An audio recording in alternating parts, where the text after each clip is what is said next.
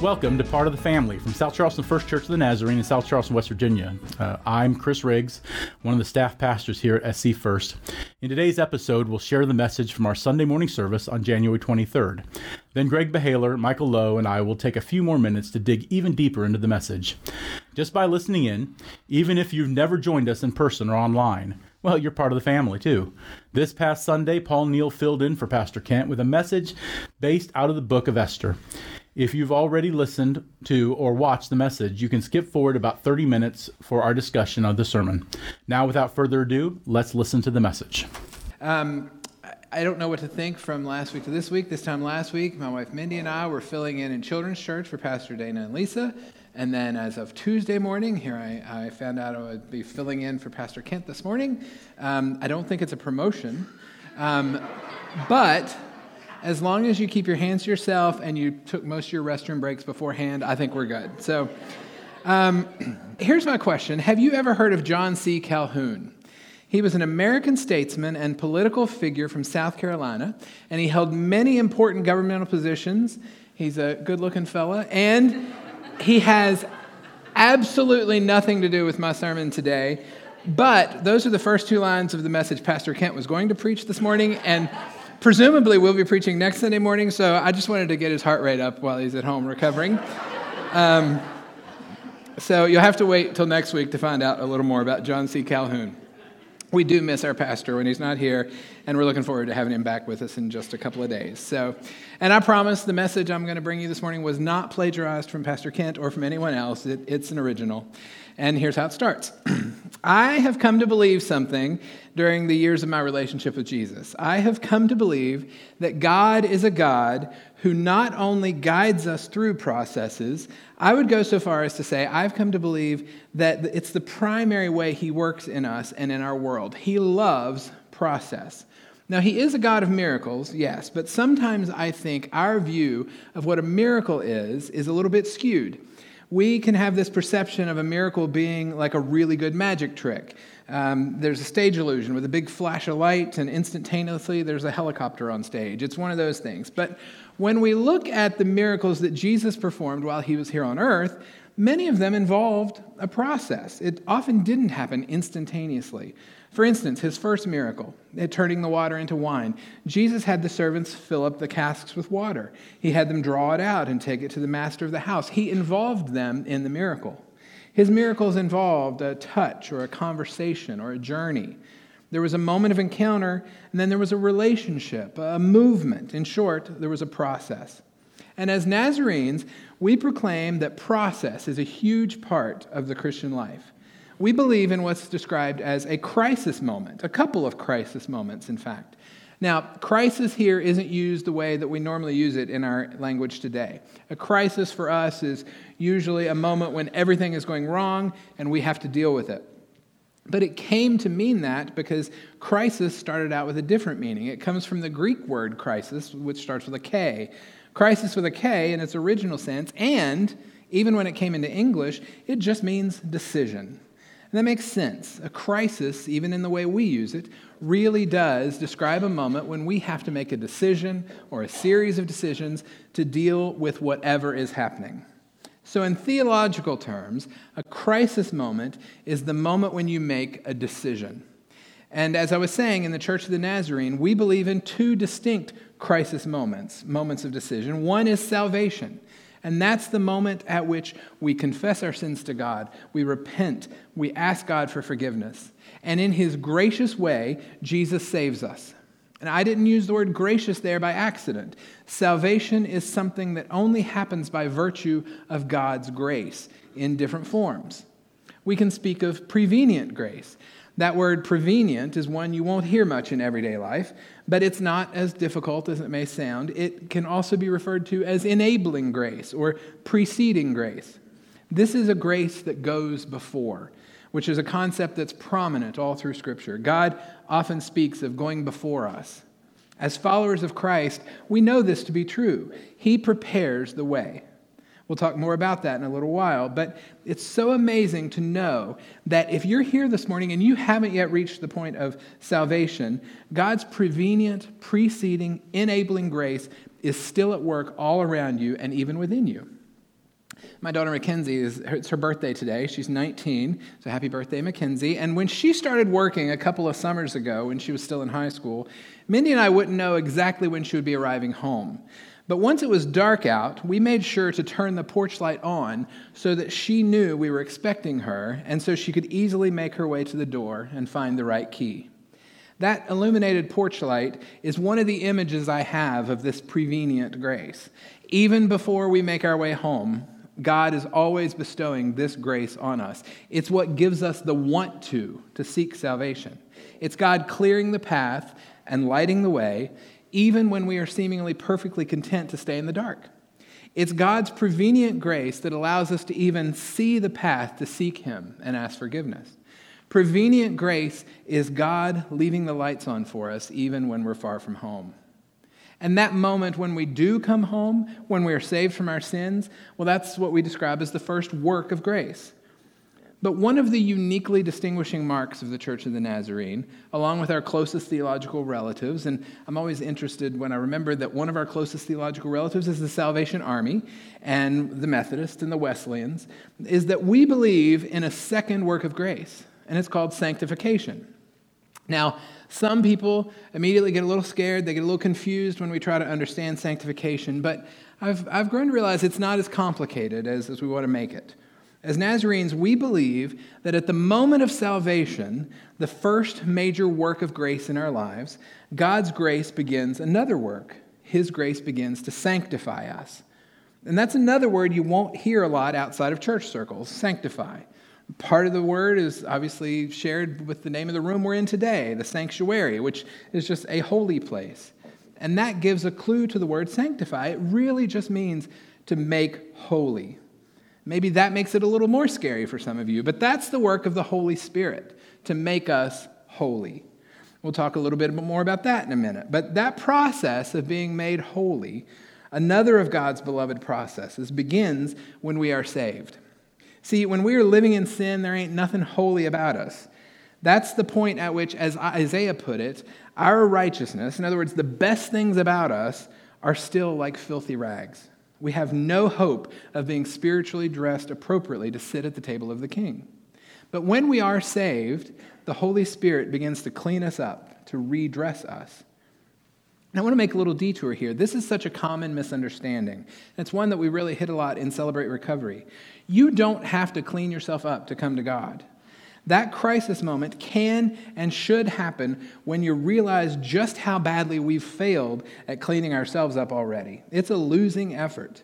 So if you haven't yet come to that point of decision of asking God to forgive you because you want to get things in order first, just give that up right now. Come just as you are. There's an old hymn that used to be sung at the altar call. We sang it in the praise service this morning. Just as I am, without one plea, but that thy blood was shed for me, and that thou bidst me come. Just as I am, though tossed about with many a conflict, many a doubt, fightings and fears within, without, O Lamb of God, I come. And then there's another verse that says, just as I am, thou wilt receive, wilt welcome, pardon, cleanse, relieve. Because thy promise I believe, O Lamb of God, I come. See, that is the promise of God. He will do the welcoming, the pardoning, the cleansing, if we just ask Him, if we just come home. And then at some point, there comes a second crisis moment, and that's a moment of entire sanctification. And this is a term and a concept that's been widely misunderstood. And because it's been misunderstood, it's often been dismissed. There's another term for entire sanctification, and it's a term that I don't like to use as much because I think it muddies the waters even further. It's Christian perfection. Now, let's be honest. When we hear the word perfect applied to any person other than Jesus, especially ourselves, it makes us uncomfortable. I know I'm not perfect. You know you're not perfect. So the idea of Christian perfection is difficult to deal with. But just like with the word crisis, it's because the meaning of the word perfect has changed. Today we speak of perfect skin or perfect teeth or perfect score on a test, without flaw, right in every way. And that's fine. We need a word that means that, but it obscures the original meaning of perfect, which is really, in essence, completely done, all in, 100%. So this second crisis moment, this moment of entire sanctification, this is a moment when we have the realization that not only do I want God to save me, but because of his sanctifying grace that's been working in me since the day I was saved, I want to surrender completely. He has forgiven me and saved me, but there's more to it. I want to give him my will, my plans, my life. The illustration I've frequently used, I was talking to Greg about this, is a TV dinner spirituality where everything's separated apart in its own little compartments. And God says, I want it all. Just mush it all together and give it to me. See, this brings us back to the truth that God wants to make you and he wants to make me holy. The book of Leviticus in the Old Testament says in chapter 11, consecrate yourselves and be holy, for I am holy. And what does that entail? Well, that word, holy, in that verse, it's a Hebrew word, kadosh. And when we look at that word, it's usually translated as sanctified or separated. But there was a rabbi over 100 years ago, Rabbi Samson Hirsch, and he explained that his study shows that root there means to prepare or to be at the very height of being absolutely ready for all that is good. So there we are back again at the idea of being all in. We get the sense of being absolutely prepared to follow when God says the word. And when we take it that way in the context of the verse, God saying, be prepared, be all in, what does he add? For I, God, I'm all in. It becomes a covenant. Truly the embodiment of the covenant that God and Abraham made. The same covenant that came into stark relief in the form of a God who became flesh and died on the cross. He was all in, no matter the cost, no matter the pain, no matter the suffering, no matter the risk. I think this ties in really beautifully with Pastor Kent's sermon last week. Something he said, he was talking about at the burning bush, God told Moses what to call him, Jehovah. I am that I am, I will be what I will be, and that will be everything that you need. God was all in for Moses and all in for the people of Israel. And in his covenant with them, all he asked them was to be the same. Now, this is like me pooling all of my resources with all the resources of somebody like Elon Musk. Now, my total assets are probably less than 0.001% of his resources. So if he's willing to go all in with me on a project, why would I be afraid to go all in with him? How much more are the resources available to us with God? If God is willing to go all in covenant with us, with everything that he is, why should we be hesitant to go all in with him? Amen. This concept of being all in is entire sanctification at its heart, I believe. When I was 12 years old, at the Oak Hill Church of the Nazarene, we had a series of revival services with the Reverend Bob Taylor. He preached a message titled Kindergarten Sanctification. He said, I want you to cup your hands in front of you. And he said, now that you've done that, mentally put everything in those hands. Your future plans, your desires, your goals, your past, your gifts, your challenges, your family, your relationships, your job, your finances, your possessions, your hurts, everything. And now turn your hands over and say, God, take it all. It's yours. That's entire sanctification. That's Christian perfection. That's being all in. That does not mean we won't ever make a mistake. It doesn't mean we won't ever be tempted again. It does mean that we are open to receiving the power of the Holy Spirit so we don't have to sin. We can be guided by him to be all in every day. That's how the process continues. Entire sanctification isn't an ending point. It's a point from which we begin to grow even further. Every day before our feet hit the floor, we must surrender it all again. And in that lifelong process of surrender, we become more and more like Christ. Now, the scripture for today is out of the book of Esther. So what does any of this have to do with a beauty queen from the Old Testament? Well, I think Esther's journey, her process, if you will, is a pretty good analog to our journey towards sanctification in a couple of interesting ways. Now, like every analogy, it breaks down at some point, but as we explore it, it still has a lot of value in helping us to see how this journey can happen. So before we read our scripture from Esther chapter 4, let's have a TV-style previously in the book of Esther moment. The book of Esther starts by describing a 6-month-long party thrown by King Ahasuerus. He's now into his 3rd year as king of the entire Persian Empire. This is about 50 years after the death of Daniel of Lion's Den fame, so we're talking 400 or 500 years BC. As an aside, some translations of the Bible use the name Xerxes for Ahasuerus, which that name is based on the Persian language rather than the Hebrew language, but Xerxes and Ahasuerus are the same person. So the 6-month party is winding down, and the king orders his queen, Vashti, to come and greet his guests, wearing nothing but her crown. I mean, come on, who does that, right? Vashti must have thought the same because she refused to do this totally inappropriate thing, and at the advice of his closest advisors, the king took away her royal status and banished her from the kingdom. Eventually, Ahasuerus realizes the whole thing was kind of a jerk move. He's lonely, but there's no way to undo what he's done. So his advisors, who've advised him well so far, now suggest the beauty pageant to end all beauty pageants. All the most beautiful women in the kingdom are invited from all the 127 provinces with the idea that the king will choose a new queen from among them. Now, right there in the capital city, there was a beautiful Jewish woman named Hadassah. And this is another case where there's a Hebrew name, Hadassah, and a Persian name, and the Persian name is Esther. Esther's parents are dead, and she's been raised by her uncle Mordecai. So at this time in history, the Jewish people are scattered around the ancient world, having been driven out of Israel. Mordecai is one of the leaders of the Jewish people in that area, and he may have even proven to have been a problem for the palace before. So when servants of the king came around rounding up all the beautiful women, and Esther has no choice but to go, Mordecai advises her not to reveal that she's Jewish. And since we wouldn't be talking about her otherwise, it might go without saying that after a 12-month process, Esther is chosen as the most beautiful and the most loved by the king. Esther 2:17 says, "The king loved Esther more than all the women, and she carried charm and favor before him more than all the others, so he placed the royal crown on her head and made her queen in place of Vashti." Always worried about his beloved niece, Mordecai often hung around outside the palace gates so that he might get news about how Esther is doing. While he was there one day, Mordecai overheard 2 men plotting to murder the king. And here's your vocabulary moment. Did you know there's a special word for that? Regicide.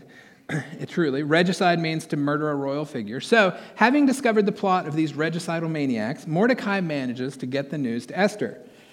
She warns the king. The aspiring king killers are caught, and Esther rightfully gives the credit to Mordecai. So at some point, Ahasuerus chooses a new prime minister. His name is Haman. The king, perhaps at Haman's request, he seems like the kind of guy that would do this, orders that when Haman passes through the gate, everyone should bow and kneel. Mordecai, a man of deep principle, refuses to do it. There's an ancient Jewish commentary called the Midrash that adds the information that Haman wore a necklace with a big idol hanging from it, which may have been the main reason that Mordecai would not kneel. Anyway, Haman is not one to let things go. He's furious about this, and he knows Mordecai is Jewish, so he goes to the king and convinces him that the entire Jewish people within the kingdom are a problem. He asks for the king to get rid of them, and King Ahasuerus, never somebody with an abundance of backbone, he agrees. He makes a decree to all 127 provinces saying that on a certain date, the Jews in all the provinces are to be exterminated, and their property will be kept as plunder. So that brings us to the start of Esther chapter 4. Esther is living in bliss in the palace with no idea about this edict the king has issued. You might still be wondering what this has to do with sanctification and the Christian journey. As I said, the analogy, especially thus far, hasn't been a perfect one, but it's still useful, and it's about to get a whole lot clearer. But so far, look at it this way. Just as there is a point before we know the Lord, while he is still paving the way for us, in the same way, Esther's life before the palace had prepared her for her entry into the beauty pageant. When her parents died, she could have been sent away, but instead, her uncle Mordecai was able to take her in, and the way he raised her enabled her to remain strong once she was in the palace. And she remained right there in the capital city before that. So then came this first crisis moment. Esther was taken to the palace. So this was a decision point. How would she handle it? Would she follow Mordecai's advice? Would she make the right decision to not reveal who she was or where she came from? The pageant itself was a process of preparation as well. It's one she might not have chosen, but just the same, the process prepared her for the moment the king would choose his new queen. I think this is a pretty good analogy to our lives. After all, the processes we go through as we follow Christ, many times they are not processes we would choose. Pastor Kent spoke about this last week in a point that was so powerful. I want to reiterate that. He spoke of lamentation, the act of crying out, and how important it is to the life of a Christ follower. Those processes that lead us to lamentation are important to our spiritual formation. Early in my youth ministry career, I went through a year that was without a doubt one of the most horrible times of my life. The pastor I was serving under had a failure in a way that deeply affected my ministry and my life and my friendships, and it had the potential to affect my faith in God. And it did, but it was in a way that I'm forever grateful for. It was a crisis moment where I had to decide, will I run away from God or will I run toward Him? And thankfully, due to the godly influence of my parents and my grandmother and other people who had poured into me and taught me right, people God used to prepare me for this crisis moment, I threw myself into the lap of God, and I ended up closer to Him than ever. That process was not one I would have ever chosen to go through. But because it was my path, God used that process to draw me closer to Him in a way that still has lasting effects today. And it was in my lament, my crying out to God, that I was drawn so close to Him. Esther's process was like that. It was not one she would have chosen. No doubt she did a lot of lamenting, but the process had led her to where she was, in the palace. Esther hears that Mordecai is mourning outside the gates, and she sends a messenger named Hathach to find out what is happening. From Esther chapter 4, starting in verse 6. So Hathach went out to the city square and found Mordecai just outside the palace gates and heard the whole story from him and in American money, about the $20 million Haman had promised to pay into the king's treasury for the destruction of the Jews. Mordecai also gave Hathach a copy of the king's decree dooming all the Jews and told him to show it to Esther and to tell her what was happening and that she should go to the king to plead for her people. So Hathach returned to Esther with Mordecai's message. Esther told Hathach to go back and say to Mordecai, "All the world knows that anyone, whether man or woman, who goes into the king's inner court without his summons is doomed to die unless the king holds out his gold scepter, and the king has not called for me to come to him in more than a month." So Hathach gave Esther's message to Mordecai. This was Mordecai's reply to Esther. "Do not think that because you are in the king's house, you alone of all the Jews will survive. But if you do not, then rescue for the Jews will arise from another place, but you and your father's family will perish. And who knows but that you have come to your royal position for such a time as this?" Mordecai was speaking to Esther in the way that only a parental figure can. He was helping Esther to see the bigger picture. She needed someone to speak into her life, to wake her up from her queenly complacence. Mordecai is sharing the wisdom of someone who has seen God working all his life. You know, one of the reasons I started looking at the book of Esther as a source this morning is because I didn't want to overlap on Pastor Kent's Names of God series. Esther is a safe choice because you know what the book of Esther calls God? It's a trick question. Esther is one of only 2 books in the Bible that don't mention God even once.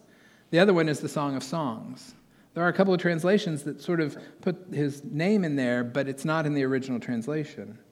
Can we agree that there are times in our lives that are a lot like the book of Esther in that way? God is not calling to us from a burning bush. We can't see how He's speaking things into existence. He isn't signing His name with a giant paintbrush on the canvas of our circumstances. But His signature is still there in the details of the bigger picture. It's there in the subtle brushstrokes that form the faces of those He's placed around us to teach us and support us.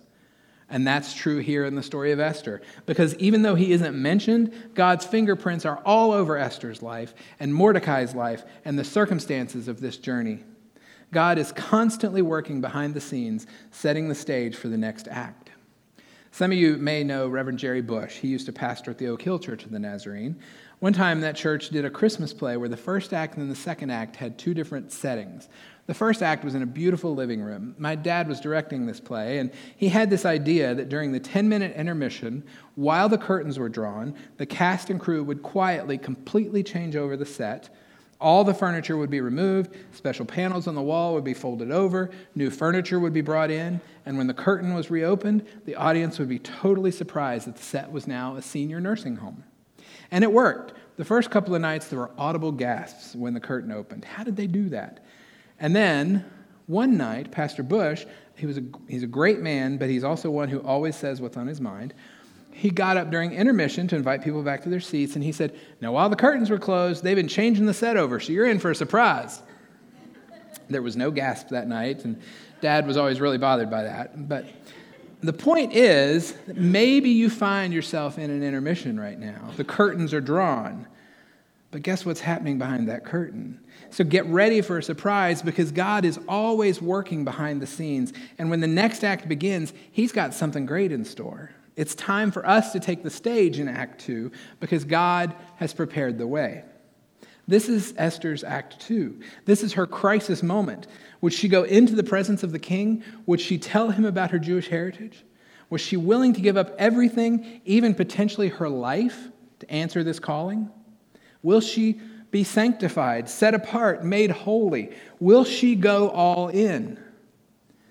So after 3 days of prayer and fasting by all of her fellow Jews and with her own servants, Esther did go into the presence of the king. And after another fairly drawn-out process of a few fancy dinners, another plot against Mordecai, and more dramatic happenings, which are well worth reading if you haven't, Esther's plea to the king was successful. The Jewish people were saved, their enemies were destroyed, and Haman, the manipulator and the mastermind, was executed. Folks, the analogy to sanctification stands firm here in a lot of ways. It can be downright frightening to go all in. The truth is, we don't know what will happen. Taking a big leap when you can't see where your feet will land, that's intimidating. But the analogy breaks down in one major sense. Esther had no confidence in the one who sat behind those throne room doors. He was fickle, he was changeable, he was mercurial. But if you're standing inside the palace, outside the throne room doors today, wondering if you should go all in, let me tell you, the one who sits on that throne is never changing. And even better news, the king who has asked us to go all in is good. So our fear can be replaced with assurance and confidence and faith. God has never let us down. He has proven his faithfulness over and over again. He went all in through the incarnation and the crucifixion and the resurrection. He held nothing back. And for us, that second work of grace, sanctification, it is our all-in moment. In that crisis moment, that moment of decision about whether or not we'll go all in, Mordecai's question to Esther in chapter 4, verse 14, becomes the question we must all answer. Who knows but that you've come to this place for such a time as this? There are as many journeys in this place today as there are people. Your journey is different from mine. They've all been individualized and personal. Each journey has prepared us in some ways that we would not have chosen, and many ways that we would have. God has used our journeys to equip us and fill our tool chests with things we can use in his power, with his direction, to make a difference in big ways and small. This is something I see frequently in Celebrate Recovery. We have a ministry called Grief Share that my wife leads, and Mindy is uniquely qualified to lead that because of loss early in her life and a grief experience. In Celebrate Recovery, we see these people who are in leadership, and they have gone through the journey, and God has used their journey to bring them to this moment where they are now equipped to help other people. Esther's journey prepared her to speak directly to the king and save a whole nation, if she would go all in.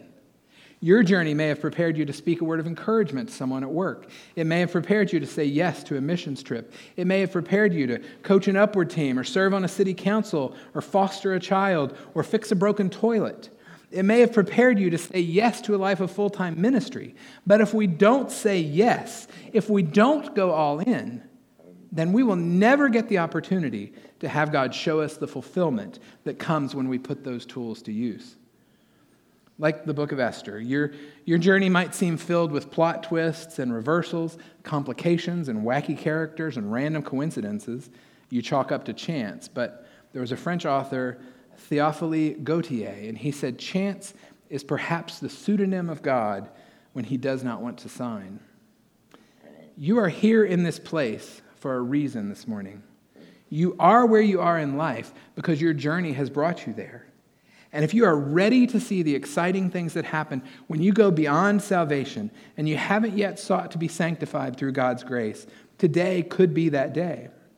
Now, if you're not a Christian, if you haven't been saved, that's a vital decision to make, to undergo that first work of grace, to step into the palace.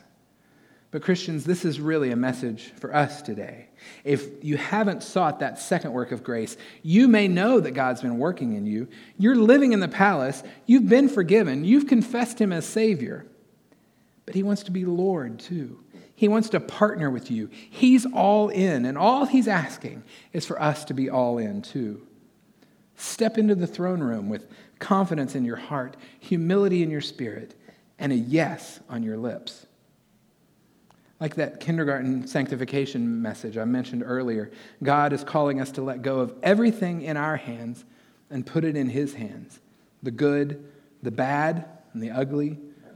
This is a crisis moment, a point of decision. There is a bigger picture, and God wants to show it to you. Go all in. Kyle and the band are going to come lead us in a song. And as they begin to come, I want to lead us in prayer. I don't know where you are on your journey. Kyle was talking about this in his prayer today. We don't know exactly what's going on with you. But what I know is that in a crowd this size, there are some who have not gone all in, who have not asked God, who've not said, God, take everything I am. As we pray that prayer for yourself. Say yes, go all in. Dear Father, as we pray today, we come to you needing your presence. Lord, you're so faithful to meet with us. And Lord, as we come to you today, we do come to you with a yes on our lips. Lord, I don't know what each journey in this place is today. I don't know what they're dealing with, but I know that somebody here has a calling. Somebody here is in that Esther moment, standing outside the throne room. Lord, we can be so confident that you are good, that you're calling us into the throne room, and there is no chance of it going wrong because you've called us there. We come to you, Lord. We want to go all in. Help us to be strong enough to say yes this morning. And all we do and say, we'll pray in your name. Well, welcome back. We hope you enjoyed listening to the message. It was a great message by Paul. I'm joined in the studio with Greg Behaler. Hi, Greg. Hello, Pastor Chris. How are you, sir? Oh, I'm good. And Michael Lowe is with us today. Michael, a local author of the book Prayers in the Valley, actually a great book about his daughter's experience with MISC. Is that correct? That's correct. Hey, I got that right. That was awesome. Hey, how you doing, Michael? Doing pretty good. Glad to be here. That's awesome. We started out today because Paul can't be with us because Paul preached the sermon. So I thought it would be a little awkward and odd if he commented on his own message, which, I mean, I would have been interested in hear what he had to say more, but, you know, he left it to us today. So we're the ones that are getting to talk about this sermon. And what was your thoughts, Greg, as we started talking about what's kind of the thoughts you had about with the sermon? Well, I really didn't know that John C. Calhoun had so many positions within our state government. Early, 7th Vice President of the United States, Secretary of State a couple times. So, well, you know, that's this week, though, right? He was actually that was an error. Well, as we're talking about it, let's make mention that there were a couple errors in the sermon. Yeah. Well, not errors. There were errors. First of all, Paul didn't know I'm preaching this Sunday. So I'm preaching, and I'm not preaching on Calhoun. I just thought he was ugly. I didn't know who that was. I guess I really wasn't paying attention, but he's an ugly man. But I will be preaching this Sunday, and it's not going to be on him. And then the second thing, which I thought was fascinating, and Paul later just let us know, not a correction, but just more information. I thought the story about Vashti, Queen Vashti, was interesting. Just the idea that she, like he said, was asked to come before the king with nothing but her crown on. I don't remember that being in the passage of scripture. And then Paul informed me that that's actually a very common, it was a common interpretation of that scripture, because that is a tradition or the understanding at that time. So that was interesting. I never knew that. It was something did you know that? No, still, as Paul said, kind of a jerk move, though, right? Who would have their wife come out in front of all these people after 6 months of partying? So whether she had just a crown on or whatever on, right? It didn't seem like a very nice that thing was not appropriate. Well, but after 6 months of partying, that should be a hint right there. After 6 months of partying, you need, don't expect the best decisions. I have no comment about that. He has no comment. Okay, let's get down to it. So, anything that kind of popped up in your mind that because this topic was definitely with Esther, but I thought it was a great vehicle because he really, the majority of the sermon happened at the points basically would happen at the beginning, and then he brings this analogy of Esther, which really helps be a vehicle for the message of thinking about sanctification. So, thoughts you had, Greg? I think one of the things that I kind of underscored in rereading the sermon and thinking about it was this idea of process, and really process being a part of Christianity. And I guess I had not attributed process to that, and in the sense that even the miracles, he talked about the miracle of turning the water into wine, that was a process. They had to fill the pots full of water first, and then so taking that notion of process and then applying it to sanctification and even salvation. I just had not thought about process being a part of that. And so it made me think a little bit more about the process of being sanctified and what that means. And certainly that's been a word that, throughout my walk with Christ that has, like most Christians, maybe it's been a little bit confusing or maybe it's something that you haven't understood. Well, Michael, when you grew up, you grew up in the church too. So, I mean, when I heard sanctification, what are your general thoughts about when you first hear the word? What was did you see it as a process or a moment? It was always sort of interpreted as a moment in time in which, like I think you were mentioning when we were kind of discussing this before, just this idea that, you go to the altar and you're saved and you're sanctified. I remember that. I remember people getting saved and sanctified at the exact same moment. Absolutely. And so it was almost paralleled the idea of being saved, that at some point it would either happen right when you were saved, or you would come up later on to the altar and then that would happen, and then that would be complete. It was never presented, like you were talking about, Greg, as a process. Yeah, I mean, for me it was, I think when I was a very young Christian, it was like I had missed something, like, okay, I'm saved, but that's enough, right? And then this notion of sanctification and what that meant, it was really hard to grasp as a new Christian. But I had a great analogy, and one that stuck with me for, I guess, close to 30 years. And actually, Kelly Estep shared this with me in a Sunday school class, and somehow we got on the topic of sanctification, and I'm not sure I even knew what that was about or even what it meant then.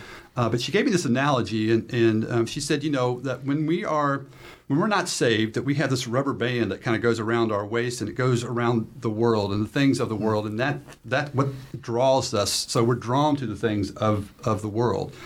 Then when we're saved, we take that rubber band and we take it and put it around Christ. So we have the rubber band around our waist, the world, and Christ. And so, yes, we're drawn to Christ, but yes, we're also drawn to maybe some things of the world as well. And we're in this constant kind of, I don't know if you want to say battle, but crisis, as Pastor Paul was talking about, which way are we going to go, right? And then she mentioned that sanctification is when we take that rubber band, that process of taking that rubber band off of the world and really just putting it solely on Christ. So it's us and Christ in this rubber band, and we're drawn to Christ. And I thought that's been an analogy that I think has stuck with me, and I've thought about it many times in my Christian walk. And as I make decisions or how I want to live my life, I've thought about, how am I being influenced? Are the things of the world influencing me to make the decision, or am I seeking Christ first in my decision-making process, or how to live? And that's been a really clear analogy for me when I think about sanctification. Sure. Paul even said, God loves process. I think that was one of the lines he used. And, to me, that really speaks to this idea that God is continually helping us to sort of move forward in our lives and get closer and closer to Him. And, I think about the idea of getting closer to God, but it's not something where, like, I guess, you can feel like you're walking right beside Christ. Sometimes in your life you feel very close to Him, and other times, you feel really distant. But it's never something that is, like, in a lot of ways, I mean, to some ways it is, but it's never something that's completely attainable, in the sense that, I remember, a couple years ago or whatever else, I was a rather arrogant person. And I felt like I had everything figured out when it came to this whole Christianity thing, And, there's been some pretty serious humbling in my life. and I'm not ashamed to admit that. And, but the idea there is, I have, in my own mind and in my own heart, become much closer to Christ in the last, 2 or 3 years than what I ever felt like I would have been, 5 or 6 years ago. And 5 or 6 years ago, I felt like I had it all figured out. And so even when you think you have it all figured out and you feel like, oh, yeah, I'm totally, completely and utterly, have given my life to Christ and these sort of things, there's still room for you to get even closer to Him, become more like Jesus. And it's something that in my mind we can always improve upon, and that Christ can always open up new areas and thoughts in our life to bring us closer to Him. And so that's like what you're talking about there. Yeah, I think, I know that I'm making decisions daily, right, to follow Him. Christ is always revealing new things to me, whether it's an attitude or a spirit that maybe that I need to give to Him. And so I think that process for me is still an ongoing process, daily choosing to walk with Christ and have Him, the Holy Spirit, which is there to make us like Him and holy like He is holy. And, that's a process for sure. I think that it goes back to His definition of perfection, that we think of perfection a lot of times as something that is perfect. But, the reality is that it also goes to our definition of what we consider sin to be. So we talked about this earlier, is that if you really go with a Calvinistic definition of sin, the idea that perfection is something that has no flaw. And so if I sin in word, thought, and deed every single day, perfection is never attainable. Yeah. Right? But when we think about Wesley's definition, which is a willful transgression against a known law of God, can I possibly get to the point in a moment where I choose not to willfully transgress God's law? And that's what you're saying. Yeah. You're saying there's moments I wake up and I think to myself, God, what new area do you want to work on today?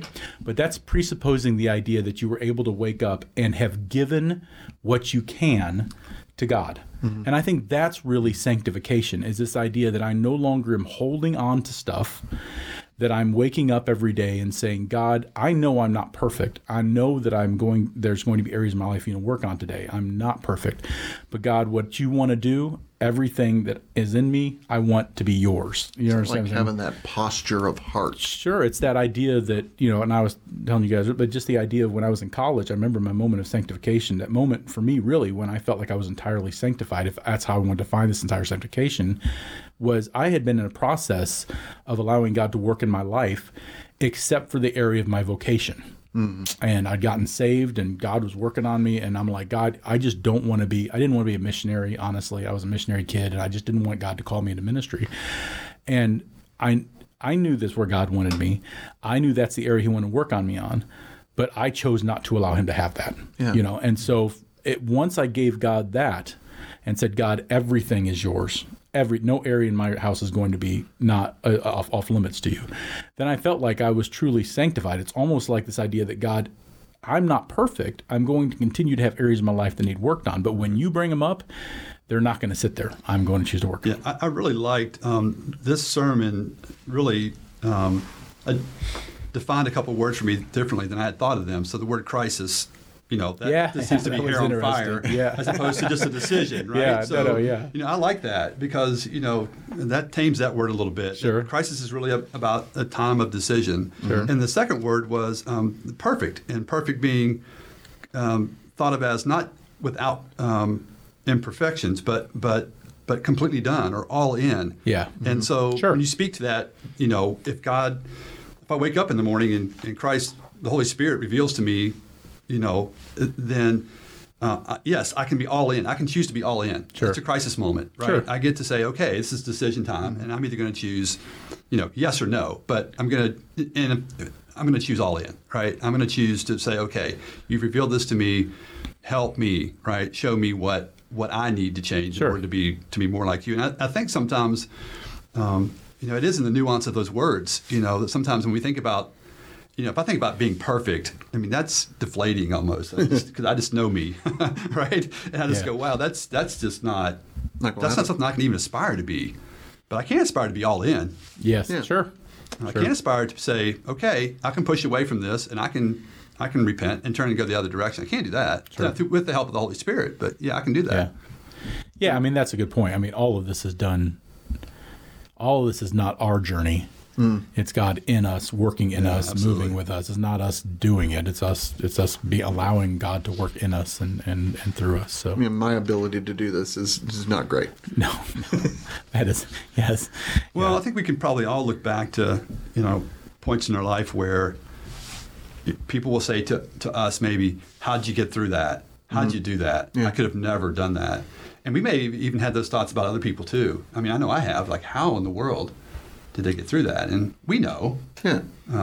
It's because of the Holy Spirit. It's because of Christ in us that we're able to, He's enough, and we're able to, His grace, His mercy is able to pull us through those things. And no, it's true. It's true. Yeah, and that's, when I think about my own life and experience as I grow older, I mean, you realize that becomes easier as you grow, as He works on you. The process of it's almost like a habit. So if I start off by saying all in, and I continue to do that, and probably longer than 30 days, but I think about 30 days a habit. Is that what they say? 30 if you do the habit, something in 30 days it becomes a habit. Anyway, 30 days sounds like a good number. Sure. But this idea that the more you are all in, the easier it becomes. Not that the actual moment of change is easier, but the idea that I know that I've been all in and this has worked in by experience happened before. So it becomes, and Michael, we were talking about just the idea that sometimes I've got to remember that my area, my process is not going to be the same as somebody else's process. I'm not saying the same in the journey. Yeah, I mean, and I think we were even talking about that earlier, the idea that, a lot of times it's easy for people who've been Christians for a while to look back at someone who's, just starting the journey and to sort of expect them to be, where you are, or expect them to have that same sort of perspective in their Christian life. And to a lot of ways, we need to have more grace for people and allow them to go through the process themselves. Sure. And sometimes that's not easy for us. Well, I think we come from a history where we kind of have used that word as an instantaneous moment more than a process.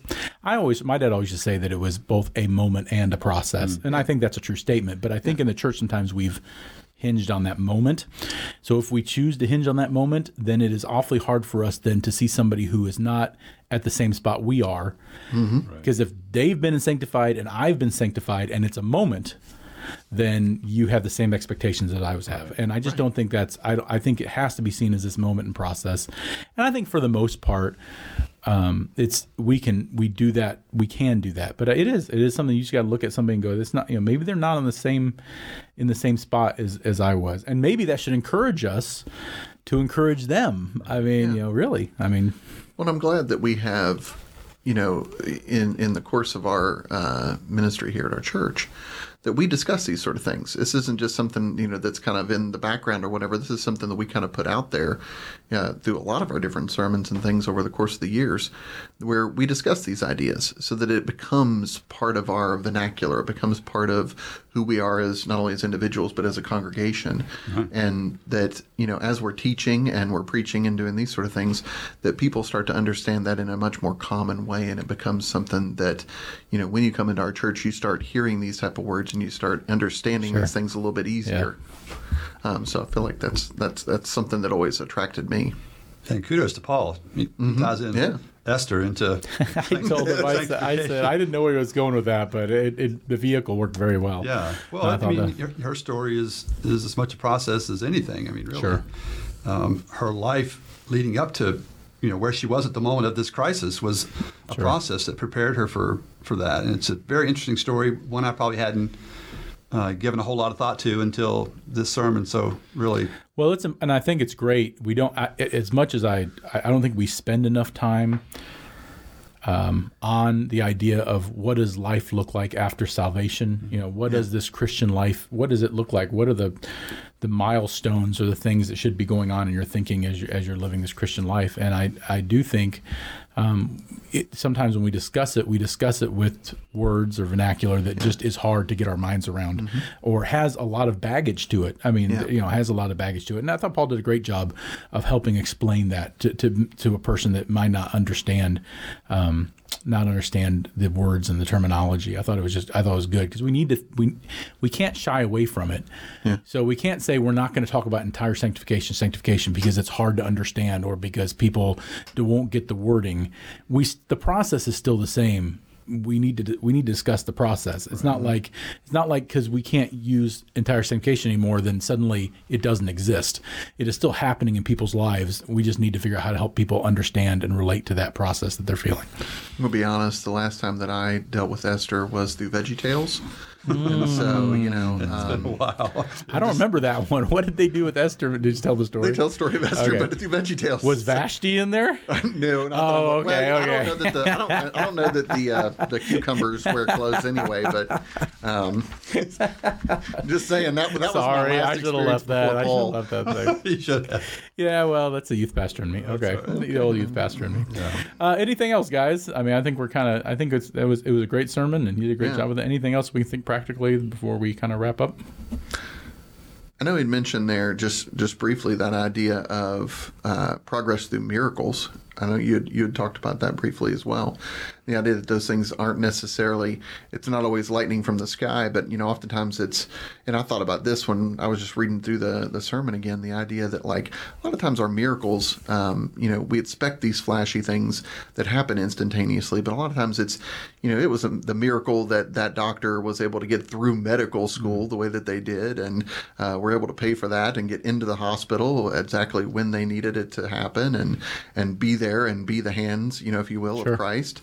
And that's a miracle within itself, but oftentimes we don't think of that as a miracle in the sense that it isn't, the water into wine sort of moment. But, it's still a miracle. It's still Christ working in people's lives to bring about his glory. And that's a process. That's not something that often just happens at the snap of a finger. But I felt like that was also kind of something he touched on in the sermon there that was kind of cool, that I had never really thought of directly as being a process, but that idea of process of miracles. Yeah. And I think the other thread that kind of runs through this for me is just the sense of obedience is part of this, right? So being all in is, requires obedience on our part. And so it's more than just an ideal. Yeah. It's more than just, I'm going to be all, it really requires obedience on our part. And certainly I think we get that from Esther's story. I mean, she had to make a difficult decision. I mean, she's entering the king's room with the notion that, she might not make it out alive. But, her obedience to that and to her people, and, she's able to go in there and have this conversation and change the mind. And so it's just, again, I think it underscores for me just the importance of obedience is a part of this journey to sanctification, right? We have to be willing to. And, he even, I think Paul even pointed out the fact that, our situation, no matter what it is probably going to be easier than Esther's, in the fact that, Christ he's not waiting in there to get us. You know what I mean? It's he's waiting in there for our good. Yeah, that's a great point. And we know that before we ever walk in through the door. Sure. She was walking into something that the unknown. She was unsure of. Yeah, and we don't have to, we know. You don't have to be unsure. We know the character of our God. And that makes that kind of fantastic. Yeah, absolutely. Sure. Well, it was a great sermon. Really enjoyed it. And I really just we need to hear it. We need to hear it probably in several different ways and several different forms. And this is a great form to do it in. Well, guys, we've enjoyed it. I've enjoyed it. We'll see what this week holds. I don't know. I don't know about the speaker this week. Maybe a little questionable. It is questionable. It is a questionable. It's all right. So, hey, until next week, you guys have a great week and thinking about this and praying about that. And really, hopefully for you, if you've not really made that decision to go all in. If you've not made that, maybe you'd ask Christ into your heart, but there's areas of your life that you're just not, God is speaking to you about, and you've not gone all in. I pray that you do that. I mean, I think speaking from the three gentlemen in this room, all of us have our personal stories that we can bring to this, where God has got us to that point, and we've made that decision, and we can all attest that it is definitely the best decision that can be made to decide to go all in. Like Michael said, it's sometimes that can be scary before you take that step through the door, but it's really the testimony of the people around you that have done that already and realize that God is good. He's not even in the tough times. That's right. He is good, and He is looking to really build you and encourage you. So, hey guys, I appreciate you guys being here tonight, and hopefully have a great week. Have a good week, sir.